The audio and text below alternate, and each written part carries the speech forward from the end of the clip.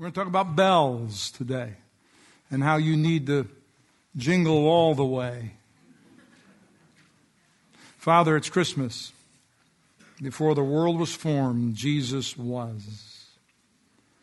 He is the living Word, always has been, always will be.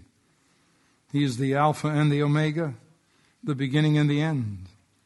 May He be glorified here today, because we celebrate what you have depicted for us in picture in the Old Testament, now in actual reality in the New.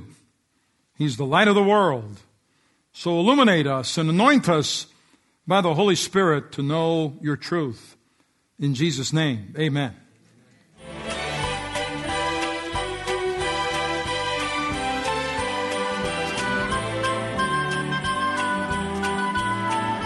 We actually got students participating. That's good. It's good. It's great to have them in the service. Welcome. When you think about jingle bells, that's what most people think about. Correct? Jingle bells. Sleigh ride. One-horse open sleigh. Part of the country I grew up in, that was common. And still is in some places back in that part of the world, where you can actually hire out a one-horse open sleigh and go for a ride in the cold, blistery snow. Wow, amazing. Or you'll hear the old rendition of Silver Bells. It's Christmas time in the city. Yeah. Salvation Army reps are around the community, standing there at the door entries, ringing their bells, trying to get attention for the needs of the needy. But long before we started jingling bells at Christmas, God had some bells He wanted us to hear thousands of years ago. This didn't just start at Christmas celebration. This started in the heart of God. Make pomegranates out of blue, purple, and scarlet yarn, and attach them to the hem of the robe with gold bells between them. The gold bells and pomegranates are to alternate all around the hem.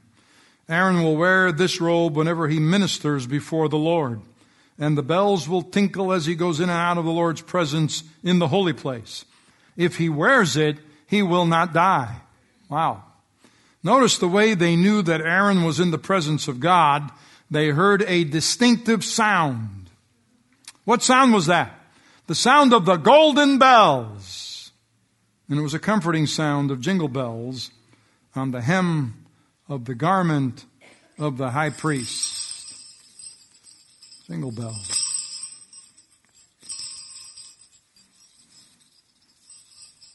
Wow. That sound meant the priest was standing in the presence of God. He was there where God dwelt. This was the sound of God's presence. In the Old Testament tabernacle, God set a protocol. And He said, if you want to enter into my presence, this is how you're to do it. And He gave Moses what is called the tabernacle plan. The tabernacle was this huge tented facility. And its walls were over 7.5 feet tall. And any man who walked to the tabernacle, because inside resided the glory of God Himself. And you could not see over the wall because all were short of the glory of God. And the tabernacle was to be placed in the middle of the families of Israel, right in the center of the tribes, right in the center where God could be centrally focused in the lives of all their families. Because God was saying, it's always been my desire to dwell in the middle of my people. So He said, I will dwell in the tabernacle. I will live there. And He said to Moses, you tell my people to pitch their tents toward my tabernacle, toward the house of the Lord. Today, as it was with Lot, many people, as Lot was a believer, as with Lot, many believers today have pitched their tents on the Lord's day toward Sodom, not toward the house of the Lord. But if you're going to save your children and save your families and save your marriages, you better pitch your tent and build your lives around the tabernacle of the Lord, the house of God. And the Word says there was only one gate into the tabernacle. One way you could enter into God's presence at the tabernacle. There were not a multiplicity of doors. There was only one door. Now, watch the sequence. Moses hung up the screen of the court gate. So Moses finished the work. In other words, it was done. Tabernacle is completed. Then the cloud covered the tabernacle of the meeting, and the glory of the Lord filled the tabernacle. After Moses hung the gate, the glory of God fell, came right on into the tabernacle. It was the last thing that Moses did in constructing God's dwelling place. When Solomon built God's temple, the Lord says he hung the gate upon, the word says he hung the gate upon golden hinges. I mean, so ornate was this building. And as soon as he did, the glory of the Lord fell into the temple of God. 2,000 years ago, the last gate to God was hung. This time, not on golden hinges, but on the ribbons of flesh, on an old rugged cross. And Jesus said, I'm the way, the truth, and the life. No man comes to the Father but by me. On the one day, the Day of Atonement, the most important day in the nation of Israel, this one day, this one time, one man got to go and enter into God's presence. The high priest would put on his robe that had these bells ringing around the hem. And the first thing he would do when he walked through the gate, he would come upon the very first piece of furniture. It was called the brazen altar. It was the first item he encountered. It was here the sacrifice was to be offered. It was here the blood of the lamb was to be shed. It was here he would pray and ask God to receive his sacrifice. And if there is no sacrifice in your Christianity, if there is no sacrificial giving of yourself, giving all of who you are, then you haven't begun yet to take the first steps toward truly being a follower of Jesus. He said we are to present ourselves as a living sacrifice, which is holy and acceptable unto him. He said it is our reasonable service. And what he's saying, that through the brazen altar, you get a picture of Calvary. It was where Jesus bled and died. And on the brazen altar, they tied that animal down using the four horns of that altar, and it was unable to move or resist being sacrificed. Blood was shed at the brazen altar because it was the place of sacrifice. It's a picture for us to learn from. Then the priest would move forward through the three-roomed house that God lived in. God had a three-roomed physical house on earth. The outer court, and then you moved past the veil into the inner court, and beyond yet another veil, you moved into room number 3, the Holy of Holies. Outer court, inner court, Holy of Holies, Father, Son, and Holy Spirit, man, body, soul, and spirit. And as the priest came through the place of sacrifice, which speaks to us of Calvary, then he came to what was known as the laver. In the laver was water. And there the priest would approach and cleanse himself. He washed his hands. He washed his feet. It speaks to us picturesquely of water baptism. The bottom of the laver was a mirrored reflecting pool. When the priest looked in, he would see a reflection of himself. And the Bible says we are washed in the water of the Word. When I come to the laver, I see my mirrored reflection through the Word of God, that he might sanctify and cleanse her with the washing of water by the Word. James said, for if you listen to the Word and don't obey, it's like glancing at your face in a mirror. You see yourself, walk away, and forget what you look like. So it's important to know the Word is going to reveal us. The Word is a mirror. It reveals to us who we are. And the priest was there at the laver, looking into the mirror and washing. And after he was done washing, his attendants would tie rope around his legs. And he would lift the hem of his garment laden with these golden bells. And they would tie that rope securely to him. With great fear and trembling then, the priest would approach the first veil. He would step through with a basin of blood, and he began to sprinkle the 3 pieces of furniture that were present in the holy place. The priest would sprinkle a menorah, a candlestand with 7 branches on it. 7 candlesticks at the top. And it speaks so strongly. The middle stem is the largest of all 7. It speaks of Jesus. And notice, out of the side of that center candlestick come the other stems representing the church. We've come out of his bleeding side. There were 6 other branches, the number of man. But when the six are joined and united with the one, the imperfect six becomes a perfect seven. And it's only through Jesus, who is the light of the world. See, at the tops of those stems, the oil-powered lights would be burning. Oil was extracted by crushing the olives for burning in those lamps. And it reminds us that if light is to shine out of us into our lost and dying world, you have to endure some crushing in order to produce the light. And the priest would sprinkle the blood 7 times on that candlestick, the menorah. Then he walked over to the table of shewbread. That speaks of Jesus, the bread of life. And the word says he's the bread come down from heaven. Jesus identified himself by saying this, he who eats my flesh and drinks my blood abides in me, and I in him. There was a loaf of bread for every tribe, so every family was represented there in the holy place. And it speaks of Jesus, the bread of life. Jesus, listen, he said, I am the living bread which came down from heaven. If anyone eats of this bread, he will live forever. And the bread that I shall give is my flesh, which I shall give for the life of the world. Jesus was born in the house of bread. That's the name Bethlehem means. He was placed in a manger, basically a watering trough. He was Jehovah, wrapped in a body, the bread of life. And when Mary picked him up for the first time, she held, clothed in human flesh, God himself. Then the priest approached the final piece of furniture in the holy place, the altar of incense. And here's the highest act of worship that took place in the holy place. He took the censer and he waved the censer, and curling incense would rise as worship rises to the Lord. And then he would approach that final veil and he would enter the Holy of Holies where God would dwell. It was the God spot on planet Earth. So the priest would have to fill the room with the incense of prayer and worship.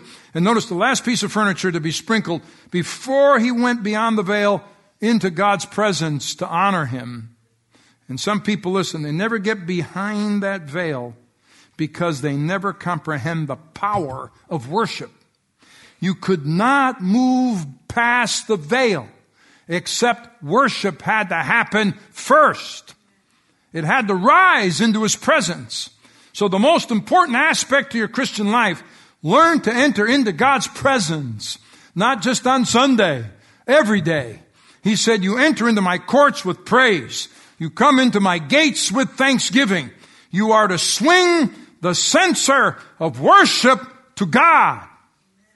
And it was at the place where worship was ascending, the priest, with great reverence and fear, bells ringing at the bottom of his hem, steps through the final veil. And there he stands in the Holy of Holies. And the only sound to be heard as he held the blood in that basin in his hands is the jingling of the bell.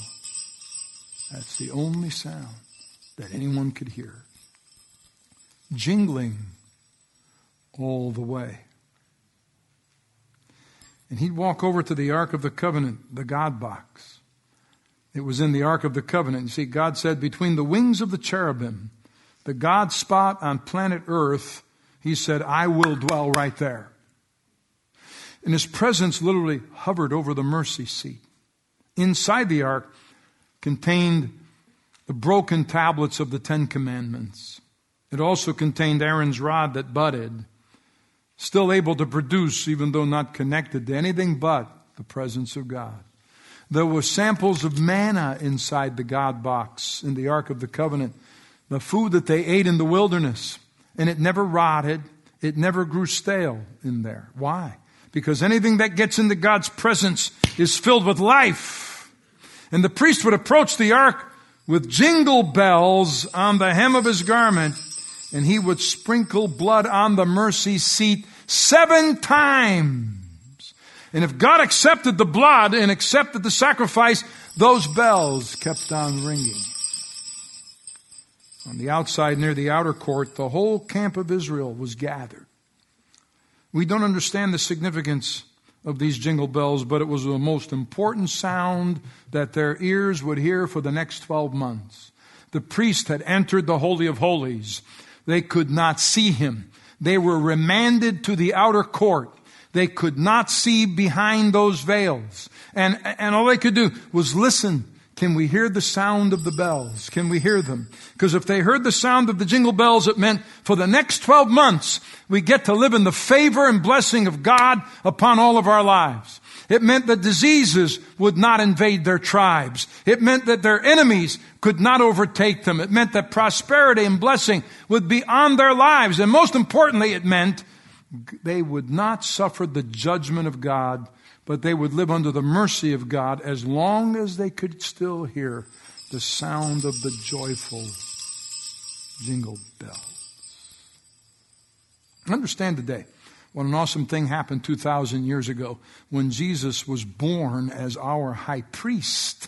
Because in the Old Testament times, not every sacrifice was accepted. The word says that Aaron's son, Aaron was the first high priest of Israel. His sons were entered in to the holy place. And the camp of Israel gathered around wondering if these sons who are priests could go in and offer sacrifice. Would their families be blessed as a result? Would their children live? Would there be famine? Would there be blessing on Israel? Would they see the mercy of God, or would they receive his judgment? It all depended on the sound. Did they hear the sound? And Aaron's sons one day entered into the holy place. And the word doesn't tell us exactly all the things they failed to do. It gives us a little insight in what they did fail to do in offering their sacrifice. Perhaps the lamb that they offered was spotted and blemished. It wasn't pure. Maybe they didn't wash properly or take the right steps in sprinkling on those instruments that were inside the holy place. If something they did displeased the Lord, and under that covenant, it demanded perfection. And they displeased him by not following his directions. Under the old covenant, that demanded perfection. They dropped dead in the presence of God. Nadab and Abihu had died before the Lord, the scripture says. Back in Numbers, it says, these sons of Aaron were anointed and ordained to minister as priests. But Nadab and Abihu died in the Lord's presence in the wilderness of Sinai when they burned before the Lord the wrong kind of fire, different than he had commanded. When those bells went silent, it meant death. We are under judgment. So they would pull the dead remains of the priest by that attached robe out from under the veil. And it meant judgment was going to fall on Israel. The blessing was lifted. So go back with me to the one day per year when the high priest would enter into God's presence. It was a very sacred and reverential experience. The fate of the nation rested on the shoulders of the high priest. And when the bells stopped ringing, it meant death had happened in the holy place. And the word says, listen for his sound. And it shall be upon Aaron when he ministers, and its sound will be heard when he goes into the holy place before the Lord. The sound of death was silence, no bells ringing. If the bell lost its jingle, death had occurred. Now think with me for a minute. When Jesus Christ, our high priest, died at Calvary, he rose on the third day, and then he says something to Mary, one of his followers. Jesus said to her, do not cling to me, for I have not yet ascended to my Father. Now, why did he say that to her? He was about to carry the basin filled with his own blood to the mercy seat before his Father in heaven. When he enters, Hebrews says, the presence, that's God, behind the veil, where the forerunner has entered for us, even Jesus, having become high priest. So Jesus steps before the Father, marches through the veil for you and me, sprinkles his own blood on the mercy seat. Jesus has become our high priest. Not with the blood of goats and calves, but with his own blood he entered the most holy place once for all. He entered the presence of the Father after the resurrection with his own blood, having obtained eternal redemption. Somebody ought to be happy here today. That's why on the day of Pentecost, the scripture says there came a sound from heaven. Because right after Jesus sprinkled his blood on the mercy seat, just days later, in an upper room in the city of Jerusalem, there came a sound from heaven. There was a recognition that the acceptance had happened. When the priest entered the Holy of Holies, people knew the sacrifice was accepted because they kept hearing the sound. That means God has accepted our sacrifice. Jingle bells meant the sacrifice was received. Jingle bells meant that prayers have been answered. Jingle bells meant that God's going to bless our families and our businesses for the next 12 months. Jingle bells meant the blessing and the favor of God was going to be upon their lives. When Jesus entered into the presence of the Father, all of creation was waiting, anticipating. Are we going to hear something? Is something going to transact between the Father and His Son? Will the Father accept Jesus' blood as the perfect sacrifice once and for all? And the answer came on the day of Pentecost in Acts 2. Suddenly there came a sound from heaven as a rushing mighty wind. Wow. You ever walked out into your yard on a windy morning and the wind's blowing through the chimes and you hear the ringing of the bells? Yeah. That's what it was like in the upper room that day. The wind was blowing. The Spirit of the Lord was moving. And bells were ringing. It signified that God had accepted Jesus' sacrifice. Every year I watch a program, the news program, and they usually cover this on an annual basis. And this year they've got several different places they're covering related to the way people decorate their homes for Christmas. And just a couple of days ago, they covered a man's house where he had strung over 1 million lights on his house. 1 million lights. Think about that. I mean, it's like the Chevy Chase movie. It's like, really? An average sized house with over 1 million Christmas lights. Now, I thought about that when I was watching that, and they're covering the story, and these lights are everywhere, and the place is like daylight. And I thought, it'd be cool if instead of that little logo they have, the little bug in the corner of the station that you're watching, they had a PG&E logo, and everybody's doing high fives because there's 1 million lights on this one house. And they're going to get to send him the bill. Wow, I bet they're really happy campers. Cars are all backed up, waiting to pass by the house. And they're asking him several questions in the interview. Questions about why, what he does, and how he does it. And he said, one thing I would advise you to do is to be very cautious when you have 1 million lights plus on your house, because you can electrocute yourself. And he says you have to have a GFI. A ground fault interrupter. Okay? Now, I'm not an electrician, but this is what he was trying to explain. He said, what that means is this: if you have a faulty wire, the ground fault interrupter will absorb that electricity and stop it and halt it from going on and shorting out, perhaps creating a fire. In other words, it will protect you if you have a fault somewhere. It will keep you alive, otherwise electric shock could harm you, if not kill you. And the greatest comparison I can give you to experiencing God's manifested presence is like electricity has gone through you. Electricity that blesses us. With it, we can cook, we can light our homes, we can heat and cool our environments, but electricity also has to be respected. You must be careful with it because the same electricity does so many wonderful things can kill you if you don't respect it. That was the situation under the old covenant. God's power was so great and so good, it would bless you. It would protect you. It would take care of you. But at the same time, if you didn't reverence Him, if there was a fault in the priest or a fault in what he was sacrificing, it would be turned from goodness to judgment and it would kill him. 2,000 years ago in Bethlehem, Jesus became my GFI. He had been in heaven. And he said, I will descend from my throne down to that cave barn in Bethlehem and become your GFI. God's power today, as it was back in the old, has not diminished. He is not a watered down God.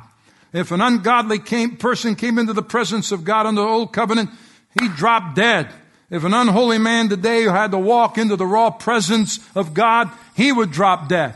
But Jesus appeared and he placed himself between the power of Almighty God and my faults and my weaknesses. And he absorbs all of them and transfers all of God's goodness into my life and all of my penalties into his life. He absorbed all my weaknesses and all my faults on that cross. So when I speak of jingle bells, out of all the sounds he could have associated with his great and mighty presence, I mean, he could have had stringed instruments. He could have had trumpets blowing, signifying his presence. There could have been thunder. There could have been lightning. But he said, no, I want you to listen for the sound. The sound of my manifest presence will be these bells jingling. It means the priest is in the presence of the Lord and he's living to talk about it. The Holy Spirit whispered to me, there are many churches, but not every church has jingle all the way. Because I do not want to just go through the rituals of religion. A worship team can sing, and that's wonderful, and some are talented and great. But there's a difference when a worship team sings and there's the ringing of the bells that signify the presence of the Lord is there. A man can preach, but there's a difference when jingle bells are there. There's a voice within inside his voice. You can speak to your children and encourage them to do the right thing until you're blue in the face, out of breath trying to talk to them. But there's a difference when dad and mom, when they speak, they have the ringing of the bells behind them, signifying that dad and mom have been with Jesus. So when they speak, it's more than just them speaking. There's the sound of his presence. The writer of the song is right. Jingle bells, jingle bells. You have to finish it. Jingle all the way. See, you had to have jingle bells to get to him. But you better not lose the jingle in the bell. Because if it took passion and praise and I love you, Lord, and washing to get into the presence of God, it also takes passion and praise and constant washing to maintain the jingle in that bell and stay alive spiritually. The worst kind of death is death to God and death to his presence. And many people, once they get in, they get their ticket punched, want to go off living any way they choose and say, I'll make my own choices. Once they're born again, listen, and they lose through religion over time and routines, they lose the jingle in the bell. And they no longer have that sound. And they die in the presence of God. Listen, and do you know how many people have made it into the presence of God only to lose their joy and lose their worship and lose their praise? Because the bells didn't keep on jingling. But God said, make sure you keep the bells ringing. Because if he wears it, he will not die. And the way you stay alive spiritually, you keep worshiping God. You remain passionate after the Lord. You stay filled with his presence.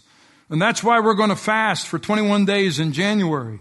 Because if you have lost your jingle, you'll get it back inside your bell at the end of that fast. It's a 21-day Daniel fast, which means you're going to eat but specific types of things.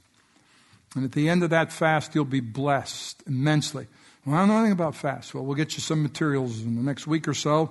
And at the end of the month, I'm going to preach to you a message that will help you understand a little bit about the importance of a Daniel fast, because we're going to get ready for a glorious new year. And the word says, Jesus Christ has become our high priest.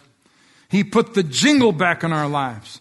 And as you step into a new year, God's will for you, when you go back to your job, it's not that you just get hurt physically, but people hear this underlying who you are in your character, because he is in you and with you. And don't you want to be that kind of a husband that your wife hears this out of your heart? The kind of wife and mother that your family hears this out of your heart? It means you have been in his presence. It means you have lived in his presence. And don't you want to be the kind of person, the favor and the blessing of God rests on your life? So I'm preaching to you, Calvary Christian Center. This is the time to enter the presence of the Lord. Out of all the sounds of Christmas, this is the one God said, I want to hear when you come into my presence. I want to hear this sound. You have to jingle all the way until you step through the gates of pearl one day and enter right into his kingdom forever. So I've not come this far to grow cold and stale and religious and lose my fervor and passion for Jesus Christ. I've not served the Lord in full-time service for over 4 decades to come to this place in my life where I die in the presence of God. I've made up my mind I'm going to be a worshiper, a greater worshiper than I've ever been. Made up my mind. Christmas is all about Christ in this man's life. I want my family to have the sound of jingle bells, that his presence lives among us. That's the most important thing at Christmas. So be sure you pitch your tent toward the tabernacle of God in 2014, not toward Sodom. Because a lot of people who've named the name of their high priest have started leaning in the wrong direction.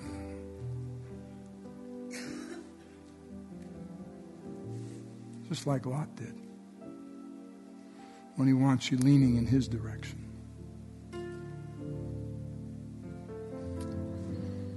Don't lose the jingle that you once acquired in his presence the first time.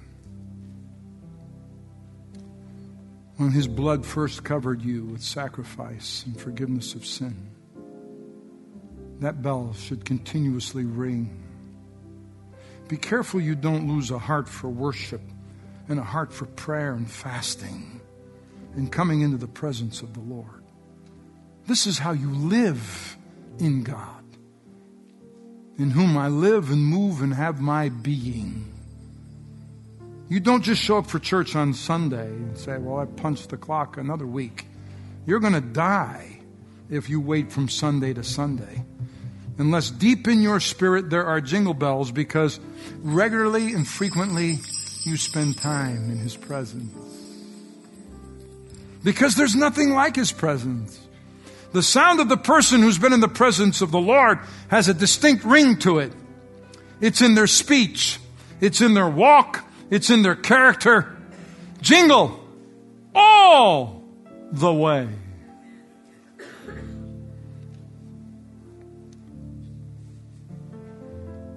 There was a famous musician who played an amazing and skillfully on a trumpet, who sang a song 35 or 40 years ago about the bell that wouldn't jingle.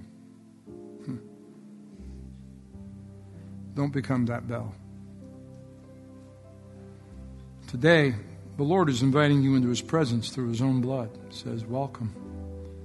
I've covered you so you can step into my presence. And as you're shopping around in malls and preparing the cookies and the pastries and the good stuff and the meal, and you hear jingle bells playing in the background, because they know the louder these get in the background, music, the more frequently their cash registers ring up sales. I don't want you to think about anything else but this when I hear these bells. That Jesus Christ is my high priest.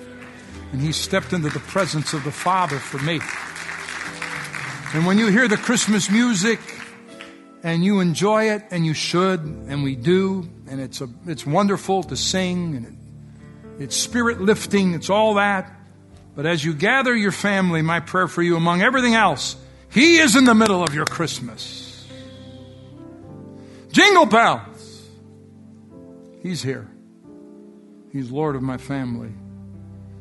His presence lives in my home. See, no one has to die and face judgment, because he's not willing that any perish. He doesn't want anyone to go into the abyss. He wants everyone to come to repentance. And he wants to pronounce his blessing and favor over you for 2014. So you have jingle bells throughout the year. But there are people in the room who have lost their jingle. A lot of things you've allowed to accumulate in your life have interrupted the presence of God. And then there are others who are running from the Lord, and you think somehow you can run fast enough and far enough that you will escape what He's trying to do for you. You can run as hard as you want, as fast as you want, and as far as you want. One day you're still going to face Him. And you need Him. And you need His Son to cleanse you so you don't face judgment. Pronouncing you holy and justified. And you look at His Son and say, you've become my GFI. The shock of my sin has been absorbed by you. And instead of me blowing up and burning up, I get to light up once again and be restored to your previous intent for my life. So you know what? That's the greatest story of all. The greatest story you'll ever hear told is the story of Christmas. And tonight we're going to share it once again. But in the next few moments, would you stand and lift your hands and say, thanks be to God who given us this unspeakable gift. And just hold steady for a few moments, please. If you can just wait just a couple of seconds as we reverence God's presence. As the Holy One is in this room. And we don't want to mess with Him. This is very sacred to the Father because every moment of eternity, as He looks at us, He looks across the mercy seat right in front of Him and sees the blood splatter of His Son.